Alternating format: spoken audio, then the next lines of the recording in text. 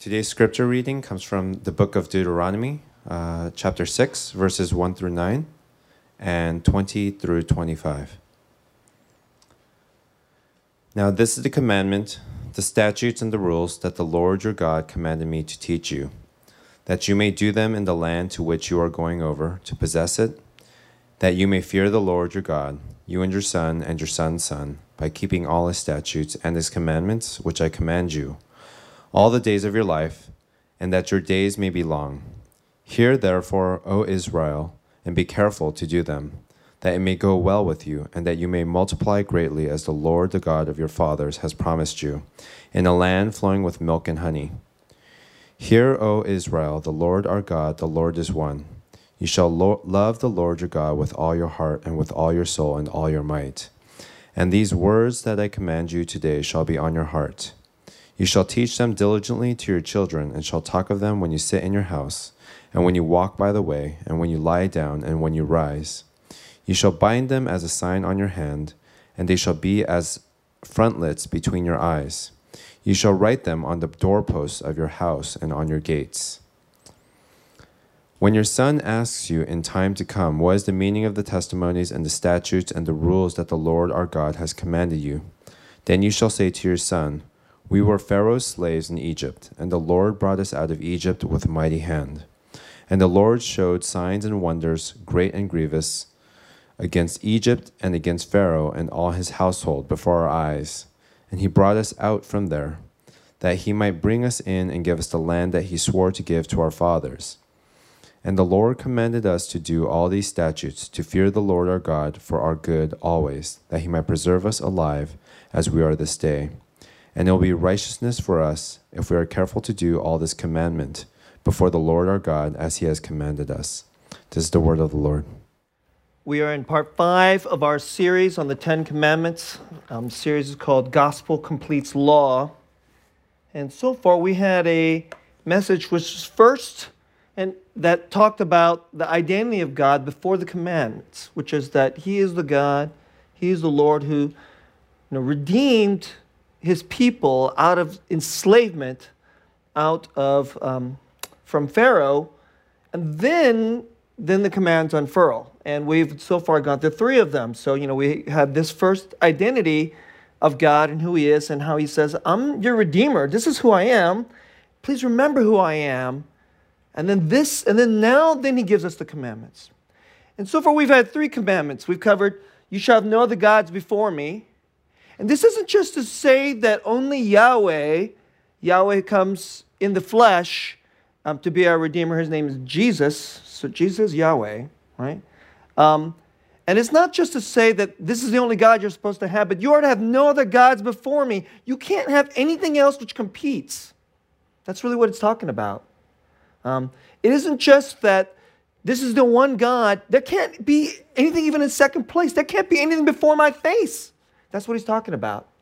And so many of the commandments really go back to that one commandment. And I want to get at that today. Now, number 2 is don't make any images and bow down to these images. And especially don't make any images, false images about him. All right?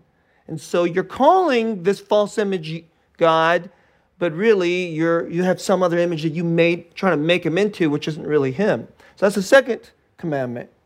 And the last one, it says, you shall not take the Lord your God's name in vain. And I talked a lot about how out of the overflow of our heart, we tend to say lots of foolish and bad things, including about God. Now, all 3 of these commandments. So what I want to do today is, essentially, I want to just take like a time out from looking at each of the commandments. This is just the very next chapter, Deuteronomy chapter 6. And when you look at all these commandments, they all really just have one profound emphasis, and it goes back to that first commandment, and again, God's proclamation that I'm your Redeemer. I'm calling you into a profound relationship with me so that you could be loved and cherished by me. And your life can go well. That's what it's about. And so I've entitled this message, so all 3 of these first commandments, really, they're all the same. Make God the center of your life. Make God your life. And I want to get into this message and in 3 parts as I usually do. But that's really the key point of these first three commandments. And I want to stop for a moment. All three of these commandments, in one way or another, is saying, know your God, know that He's Redeemer, and love Him more than anything. Right? More than anything. So part one, love and worship and the central altar of your life. I've talked about the altar of your life, and I want to come back to this issue because that's what we're talking about here.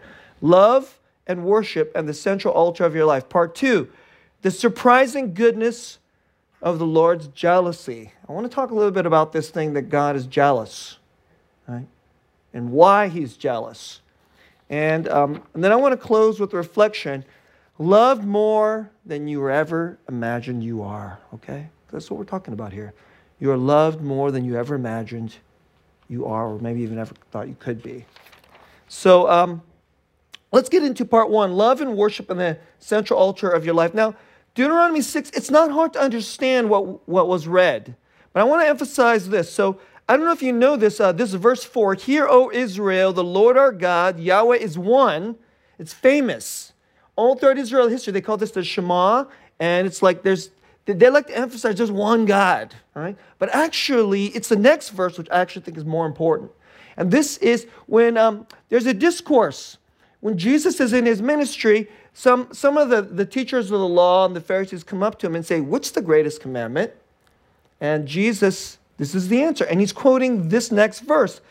Verse 5, you shall love the Lord your God with all your heart and with all your soul and with all your might. And then it goes on, and then they're really impressed. And really, He's just quoting this passage. And this is the one commandment. Now, so far, here's what I really want to say to you. All these first three commandments, no other gods before me, don't make any images and then start to worship this image, and don't speak of God in some vain and some profane way. So all these three commandments really all kind of boil down to this. You shall love the Lord your God with all your heart and with all your soul and with all your might. Now, if you don't think this is that important, he goes on. You're supposed to take this word. Now, it's interesting. In the history of Israel, they tended to take this word, Hear, O Israel, the Lord our God, the Lord is one. And that's the part that they have emphasized and then told to their children and their children's children, and then they put up on their walls and everywhere, and it's emphasized again and again and again. That's the part that they emphasize. But I actually think they're wrong. The part they're supposed to emphasize is this. You shall love the Lord your God with all your heart, with all your soul, with all your might. And God says, put it everywhere. You should talk about them when you're at the dinner table. It should be on your walls. The Jews had these things where they would put Bible verses in little boxes, and then they would actually wear them. They'd actually wear them on their body so that, if they touched it, and they go, oh, there's that verse. And so that's what he means. And so they would take this quite literally. My father had this practice that in the morning, when he's retired now, he's elderly, he's retired now, but when he would, while eating breakfast, he would have his devotionals. And then over all the verses in the devotionals, he would take the verse he thought that the Lord was really trying to emphasize into that day. And he would scribble it down on a little piece of paper, and then he would shove it in his pocket. And then when he would walk around through that day, and anytime he put his hand in his pocket and he'd feel that piece of paper, he would remember that word. And said, this is God's word to me today. So this is a kind of emphasis that God is trying to do. And especially this particular command, you shall love the Lord your God. And it should, literally, my parents are we have Bible verses. I grew up with Bible verses all around our house. I don't know, my wife and I don't do that so much. Maybe we should, okay? And if you want to put a Bible verse on this is a good one. This is Deuteronomy chapter 6, verse 5. And now it's funny because we're a gospel preaching church. And in a gospel preaching church, the emphasis is not on what you're supposed to do. A lot of people always think that Christianity is religion, and religion is what you're supposed to do for God, what you're supposed to do in practicing your religion. Because that's how all the religions of the world operate. It's what you're supposed to do. This is how you make yourself a good person and make yourself worthy for the heavens or something like this. But in a gospel-centered church, the emphasis is always not on what you do, Always the weight is on what he has done for us. And so then you get to verse 20. So here it is. You want to know what verse 20? When your son asks you in time to come, what is the meaning of all these testimonies and the statutes and the rules that Yahweh our God has commanded you? So things that we're supposed to do. And then this is what you're supposed to say to your son. So it's like parenting advice for the generations. And this is what you're supposed to say. Well, we were Pharaoh's slaves in Egypt. And Yahweh brought us out of Egypt with a mighty hand. And you know what this is? This is the gospel of the Old Testament. This is what it is. We're in the world, and in the world, we were crushed. And there is some power above us, and he owned us. And we were nothing. And the Lord, for some reason, he picked us and he loved us. And so there's this word of grace. Now, I want to start with this. Your whole life, this is what you have to have at the center of your heart. Now, I'm going to ask you this question. And I've asked it before, and I'm going to ask it again because it's important for today. What is at the central altar of your heart? You know, your heart is not just something that's beating. Your heart is like a temple. And you know, in the temple, there's the places where, you know, lesser things happen. There's like, when there was a temple, there was this outer court, and anybody can go there and some business. And then there was the inner court, only God's people can go there. And then there's another court, only the priest could go there. And in the center of the center was God. And they called this place the Holy of Holies. And nobody could go there except the high priest. And only then, only one time a year. Your life is actually something like this. There's places into your heart, lots of people can come. You know that? And then there's a place in your heart, only your friends can come. And then there's a place in your heart, very, very few people can come. Occasionally, it's such an important place, and maybe even a painful place, you might only invite your pastor in there. Something that you're so ashamed of. And then in the center is what you worship. It's what you love. Worship is not primarily religion. It's what you love the most. It's where your life is being drawn out of. And I want to start by saying this to you. In theory, if you believe in Jesus, at the central altar of your life should be Jesus. It should be this God. He should be the place that you draw love from and that you love. Now, when we say that he's at the central altar, and then you love him, which is you worship him above all things, and there's no such thing as even second place. Like you're like, Jesus, there isn't a second place because there's not a third or a fourth place. He's so central. You can't even put anything else there. There's only Jesus. And in theory, this is how all Christians are supposed to be, but you and I know that in reality, that is often not the case, right? And especially in a city like ours, intensely worldly city, lots of goods in the world, and you got to work hard, just fight through this traffic, got to pay for this rent, and then after work's over, I got to take my kid to this lesson, and then you barely have any energy left for your spouse or for your girlfriend or for your friend even. And at the end of the day, and then you're supposed to have love for God and a prayer life and be talking to him, and he's supposed to be this person you cherish, but there's barely any even energy left over. And yet, I want to ask you this question. For most of us, so I want to just give you a description. As a pastor for many years, this is what the Christians are like. Okay, this is what the Christians in our city are like. I'm not even talking about the non-Christians. This totally describes the non-Christians, most of them anyway, but I would say this pretty much describes Christian. This is what your life is like. There's your work, or for those of you who are still in school, there's your school, and then you get your grades and all the stuff that you got to do to be successful there. Okay? And then if you're married, there's your wife. If you're dating somebody, your girlfriend. If you're not dating somebody you badly want, there's an empty spot, and that's that spot is big. It's for some of you it's this big, and some it's that big, okay? And So, you have work, you have, somebody you want to date, you have your friends, you get your really good friends, and then you have like your hobbies. So, work, somebody you want to love, you're either in love with, hopefully, you're loving your wife, not somebody else, okay? And then you got your friends, and then you got your hobbies, and then maybe it's food. There's another one. For a lot of you, food's a big one. So that's actually on the list. It's like when you look at all the things that are really cool that you like in your life, that you draw life out of. It's like food is in there, okay? Some of you, maybe it's music is in there. And then, at the end of the list, God is in there. That's what it's like.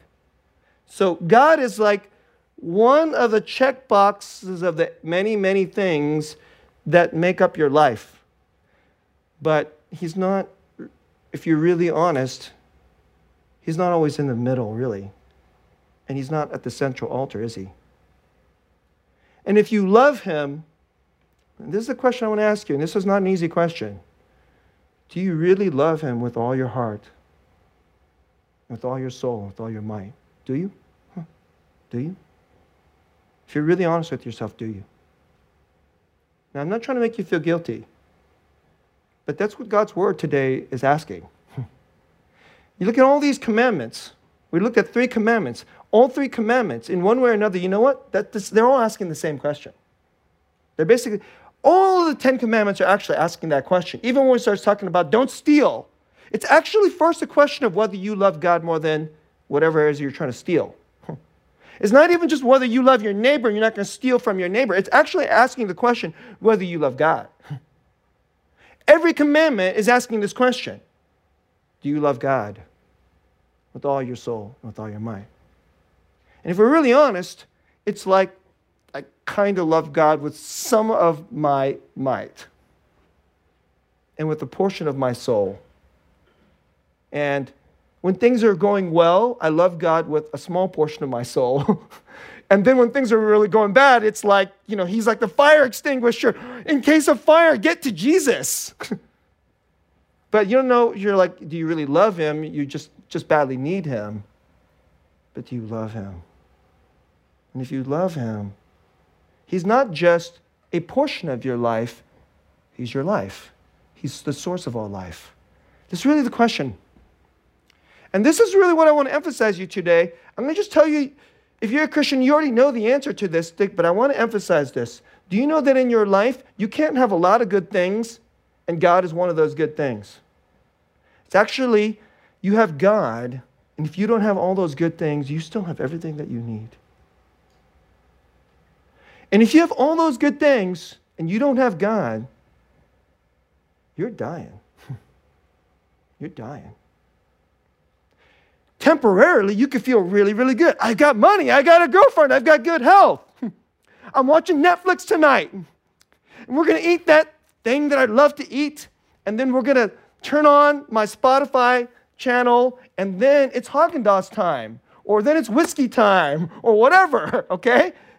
And that will last for about a week. And then you're dying. And so, I know this is not an easy thing to hear.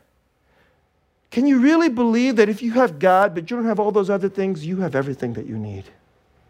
You have everything that you need. But if you have all those things and you don't have God, you really don't have anything. I know that if you don't believe in Jesus and you're from our city, what I just said sounds completely idiotic. It's just stupid talk. But this is what God's word is saying. And when he's commanding you to love him, you know what he's trying to say? He's trying to get you into that place, that profound truth. Just have me. If you have me, you're good. You're good. And if your heart can go to that place and you live your life where God is at the central altar, everything else will, no matter what pain or problem is going on there, you're good. Or you will. You will be good no matter what you're afraid of today. You'll be okay. You'll be better than okay. You are better than okay. Now let's go to part 2. The surprising goodness of the Lord's jealousy. So, let me just let me read that, because it's scary, but let me read this, okay? This comes from the second commandment. You shall not make for yourself a carved image, nothing false that you bow down to. And then it says this strange thing: you shall not bow down to them or serve them, for I, Yahweh, am a jealous God. This is chapter 5, verse 9. Visiting the iniquity of the fathers on the children to the third and fourth generation of those who hate me. That's the scary part. But showing steadfast love to thousands of those who love me and keep my commandments. Will you love me? If you will, I'll bless you thousands and thousands. And if you don't, well, there'll be a curse just for 3 generations. That's scary, okay? But the portion is jealousy. Now, I want to say a little something about jealousy. And in order to get at that, let me give you a couple of illustrations. First one is, how much do you want from God? How much do you want from God? Look, I'm not trying to beat on you or be mean to you. And I've been where you're at. And honestly, in the bad weeks, I'm this. Here's what I want from God. This. Here's what I want from God. About this much. Lord, better job, please. Put that in there. Better job, please. Can you get my boss to stop hammering me? Get my boss to stop hammering me. Can you get my wife to just be nicer to me? my wife to be nicer to me, Maybe we can have a little bit better time in bed and she won't be so mean to me or something like this, right? We have like small things. And I'm not saying those are bad. It's fine to ask for a better job. God wants to hear your heart, and he wants your cares and your anxieties. But mostly, we have like about one thing we want, and it's about this big. It's about this big. Let me tell you something. Sometimes when you ask for something from God and it's about this big, you know why the answer is no? Because he's jealous. That's why. Because his answer is that all you want? I'm God. You know what you could ask from me? You could ask from me? You know what I want to give you? You know what I want to give you? So why would he want to give you this? So then you hold up this cup and you can't. Some of you are going like, you're mean. How come you won't give me this? And you know what God does? He flicks this cup away. And then you ask again, and then he flicks it away. And the answer is no. No. Because he wants to give you more than what you and I want. We want like this much from God. That's the first thing I want to say. I'm going to give you a second one. I'll give you a second illustration. Now this will, if you're a parent, you might get this. You ever get a child? And what do you want to give to your child? What do you want to give to? Or if you're not a parent, you ever love somebody in a big way and you want to give them something big from yourself? Give something really big from yourself. And what they want from you is like the latest video game for Christmas. That's what they want from you. That's what they want. Or they want candy. If Daddy gives me candy, he loves me. And if Daddy don't give me candy, he's a mean daddy.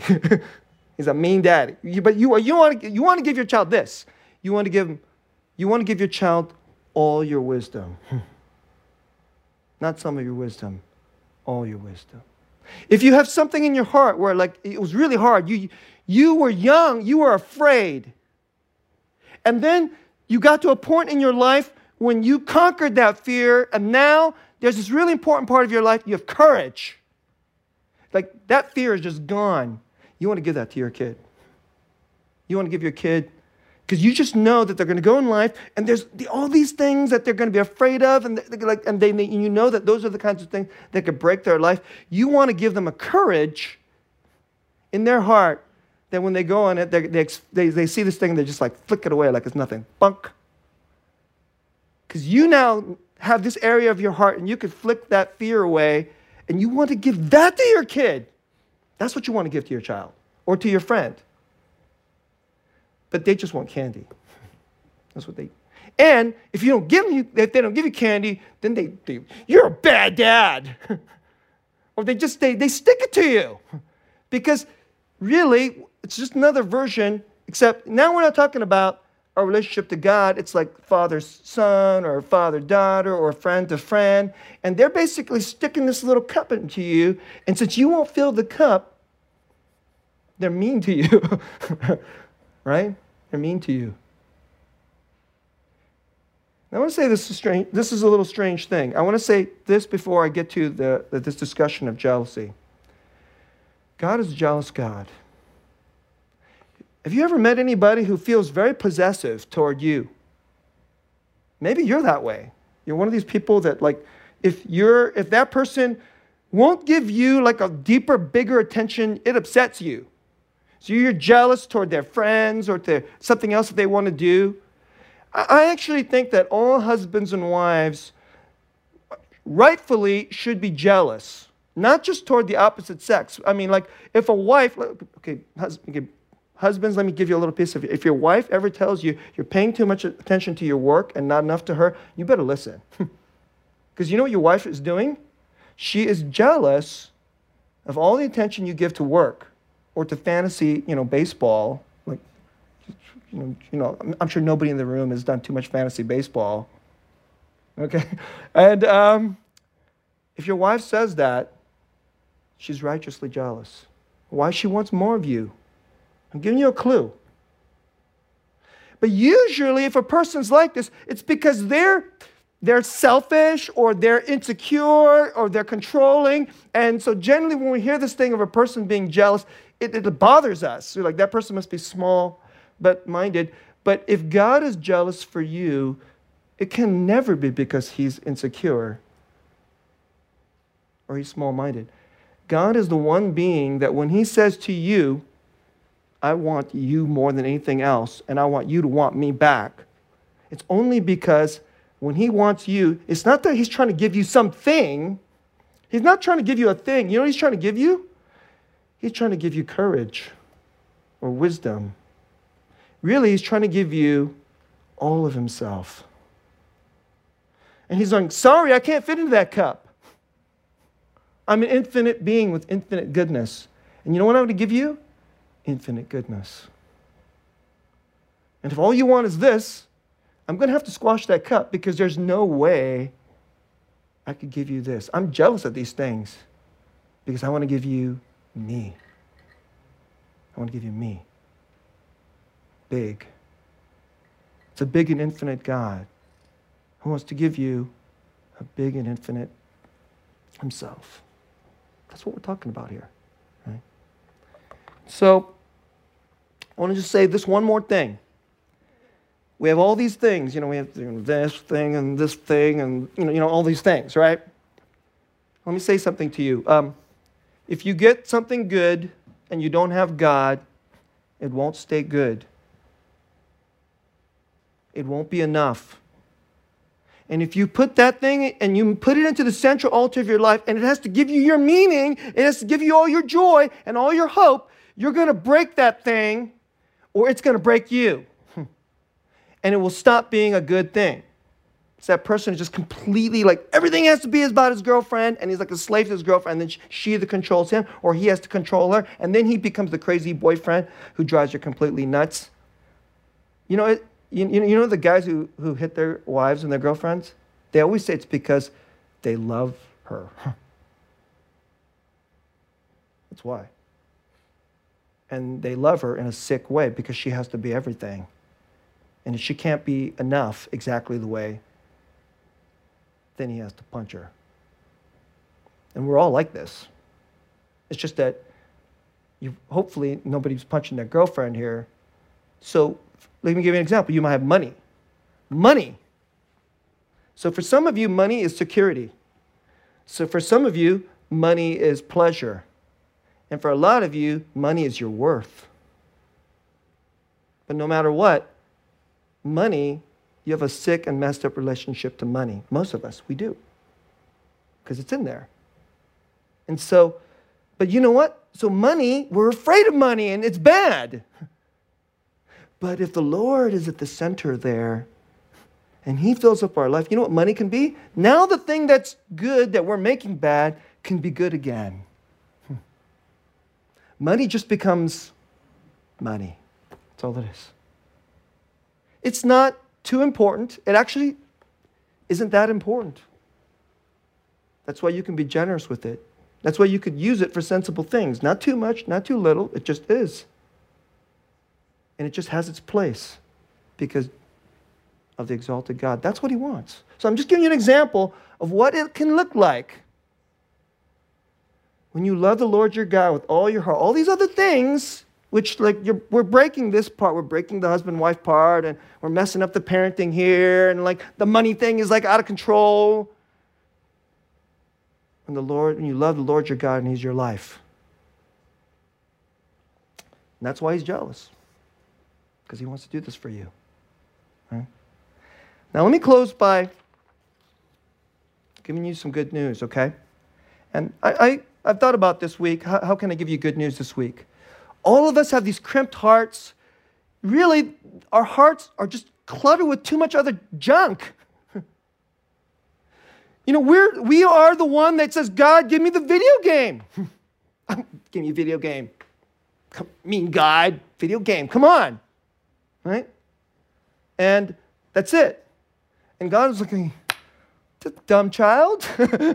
It's just so fixated on this stupid video game. Just fixated on nice house. It's like, nice house. Getting me into a good college. It's like, don't you know I have more to give? And we're like this. And so I want to say this. All these things that are good, they're good, but we turn them into something bad. So that's what sin does. It curses all things and makes the good things bad. Without God, our good things become bad and rotten. And with God, even the painful things, God turns into something that's good. It's crazy. And then the good things just become good. And they stay good. And so I'm going to give you the gospel, and then I want to give you some kind of things to help you begin to walk into the pocket of letting God be God. And so you could love him. So here's the gospel first. You know what the cross is? It's this focal point in history. And it's a focal point in the history, not just of history, but of your life. So up to this point, all the good things in your life, you're making rotten. And you idolize them, and there's all these images, and you want to bow down to them, and all this bad stuff is coming out of your mouth, and sometimes you say good things about God, but mostly you don't. And this is how we are, and we're breaking our lives because of the corruption. But then the cross is when Jesus enters your life, and everything that we make bad lands on him. All our fears and all our guilt and all the things that we want for us, and then it dies with him so that he could be at the center of your life and make everything good. And so you can just love him. That's the cross. It's the gospel. I want you to think about that. It's not just one message. There's just demarcating line. And on that side, Jesus is everything. And everything can start becoming good. And on this side, we're screwing it up. If the gospel is just this thing in your life, and Jesus forgave me my sins, and now I'm going to try to make my life work out, you're still on the wrong side of the cross. But if you're on that side of the cross, you're going to start to discover what it's like when God doesn't have to be jealous at all these things, and he could just start being all in all for you. Okay, you hearing this? Now I want to close this way. I want to give you a couple things that will help you go into this space. So I don't see her today, so she won't have to be personally embarrassed. But I want to tell you a little story about Mindy, our sister Mindy. We had a dinner party this past week, and my wife and I were invited to this dinner party, and I got a chance to meet some of her old friends, right? And so she has this dear old friend named Deneen, and Deneen is a longtime friend of Mindy, even when Mindy barely was following Jesus, or maybe wasn't following Jesus, but Deneen knew Jesus. And she's been in, Mindy's life through like the really dark valleys. And Mindy was telling me, this is what Deneen is for me. And I was thinking, how incredible. And when I met her, I was thinking, what an incredible person to have in your life. And so Mindy told me this little story, said that Deneen used to tell me, all these things that you're so nervous about, you should cast it at the feet of Jesus. You should put it on him. And this is what Mindy said. She goes, I don't know how to do that. I don't know how to do that. And Deneen heard this and she said, Mindy, do this. Took her hands and just do this. Everything that you're put whatever is the thing that's totally so hard for you, or the thing that you badly want, and do this. And when she told me this, I wanted to start laughing. And I was going, gosh, that's so good. That's so good. Because you know what this is? It's faith. Are you one of these people, you're like, well, it's an invisible friend and only stupid people do that? Let me tell you a secret about the spiritual life. When you're a child, you always think you're going to get up and I'm going to be so self-sufficient and I'm not going to do, you're like a little kid and I'm a little kid before God, before my parents, and you're just completely free to let your dad be your dad when you're a little kid. But as you grow older, you want to be mature. Now I'm going to do everything on my own. Let me tell you, in the spiritual life, it's completely the opposite. In the spiritual life, you start off thinking you're running your own life, and all the things that you're worried about in life, you have to tackle. But as you really start getting closer to God and He's at the center, you know what you start doing? You just start becoming like a little kid, and you just know God has it all. He always has it all. What 3-year-old worries about the mortgage?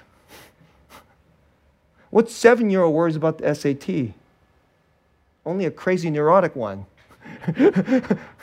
And if maybe you're the crazy parent that made your 7-year-old neurotic, then you're a bad dad, okay?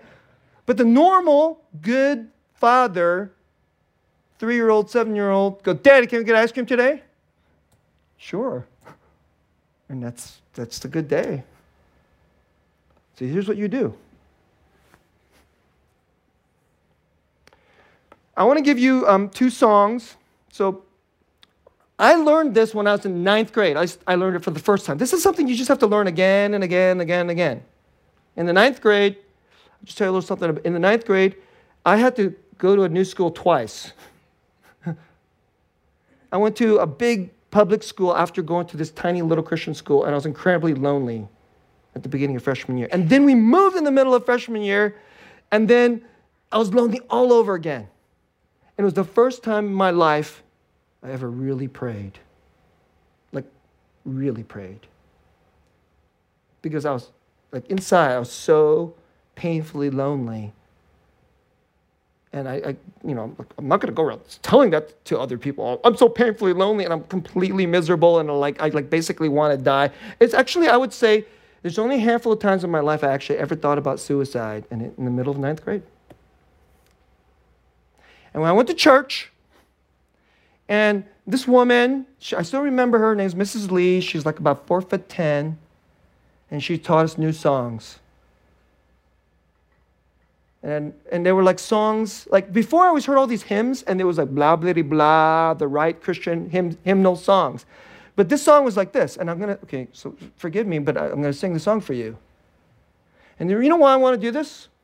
Because I taught you last week, you need a repentance of words that come out of your mouth that tell you the truth about God, because not out of the vain, bad things that we say of God. So I got the song when it was nobody sings the song anymore. I don't know why, but it's it's kind of almost a dead praise song. But in 9th grade, it was everything for me. And I had never sang a song and prayed it and actually meant it. And when in the middle of saying the song, you know what I was doing? I was doing this to Jesus. I was doing this. I cast all my cares upon you. I lay all of my burdens down at your feet. And anytime that I don't know what to do, I will cast all my cares upon you. That's the God that wants to be at the center of your life. I'll tell you another song that I sing. So I've been a pastor many years. It's a stressful job. It's a hard job. In my heart, I'm doing okay. Then I visit somebody and their life is falling apart. And guess what? That means now, in my heart, I'm not doing okay. It's like, I was doing okay until I visited you, and now I found out you're dying. And so now I'm dying. And I get like, what the heck do I have to give to you?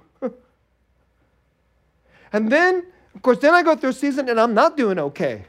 I'm failing as a pastor, I'm failing as a husband, or something bad has happened in my life, and I'm not doing okay. Here's the song I sing. It's an old song. I know why nobody sings it again. It's great. It's just scripture. The steadfast love of the Lord never ceases. His mercies never come to an end. They are new every morning, new every morning. Great is thy faithfulness, O Lord. Great is thy faithfulness. Mrs. Lee taught me that one too. And ever since I was a teenager, those songs come back to me. And when I got nothing else to say, I sing those songs to God. I don't usually sing that I cast all my cares, I just do it. Like I know how to do it now. But steadfast love, oh gosh, I sing that all the time. Hudson was born, 3 a.m. That's the song I sang to him. This is your God. This is your God. Everywhere you go, whatever you do, whatever good thing you're preoccupied with, whatever video game is like trying to fill up your heart, he's jealous because he wants to be this for you. Could you believe that? Could you believe that? And then tomorrow repent and then believe it again. And next week repent and then believe it again. And next year repent and believe it again. Let's pray. We go through some crazy valley, and it seems a little too simple. There is a steadfast love. It's an infinitely great love from a God who loves us intensely. Intensely, is that even the right word? If there is a word that means intensely, with absolute most intensely, which makes you jealous. That is you. And how could we not see you? We're so dumb, so foolish. We do not see you, and we do so very often do not feel you, and we do not know how to turn to you. But help us. Even you help us to turn to you. Help us to love you with more of our heart and soul and strength, so that we are on the road that one day we could truly love you with all our heart and soul, our strength. And you would be everything for us. And all the good things in life would be good. And we'd love you all the more. In Jesus' name.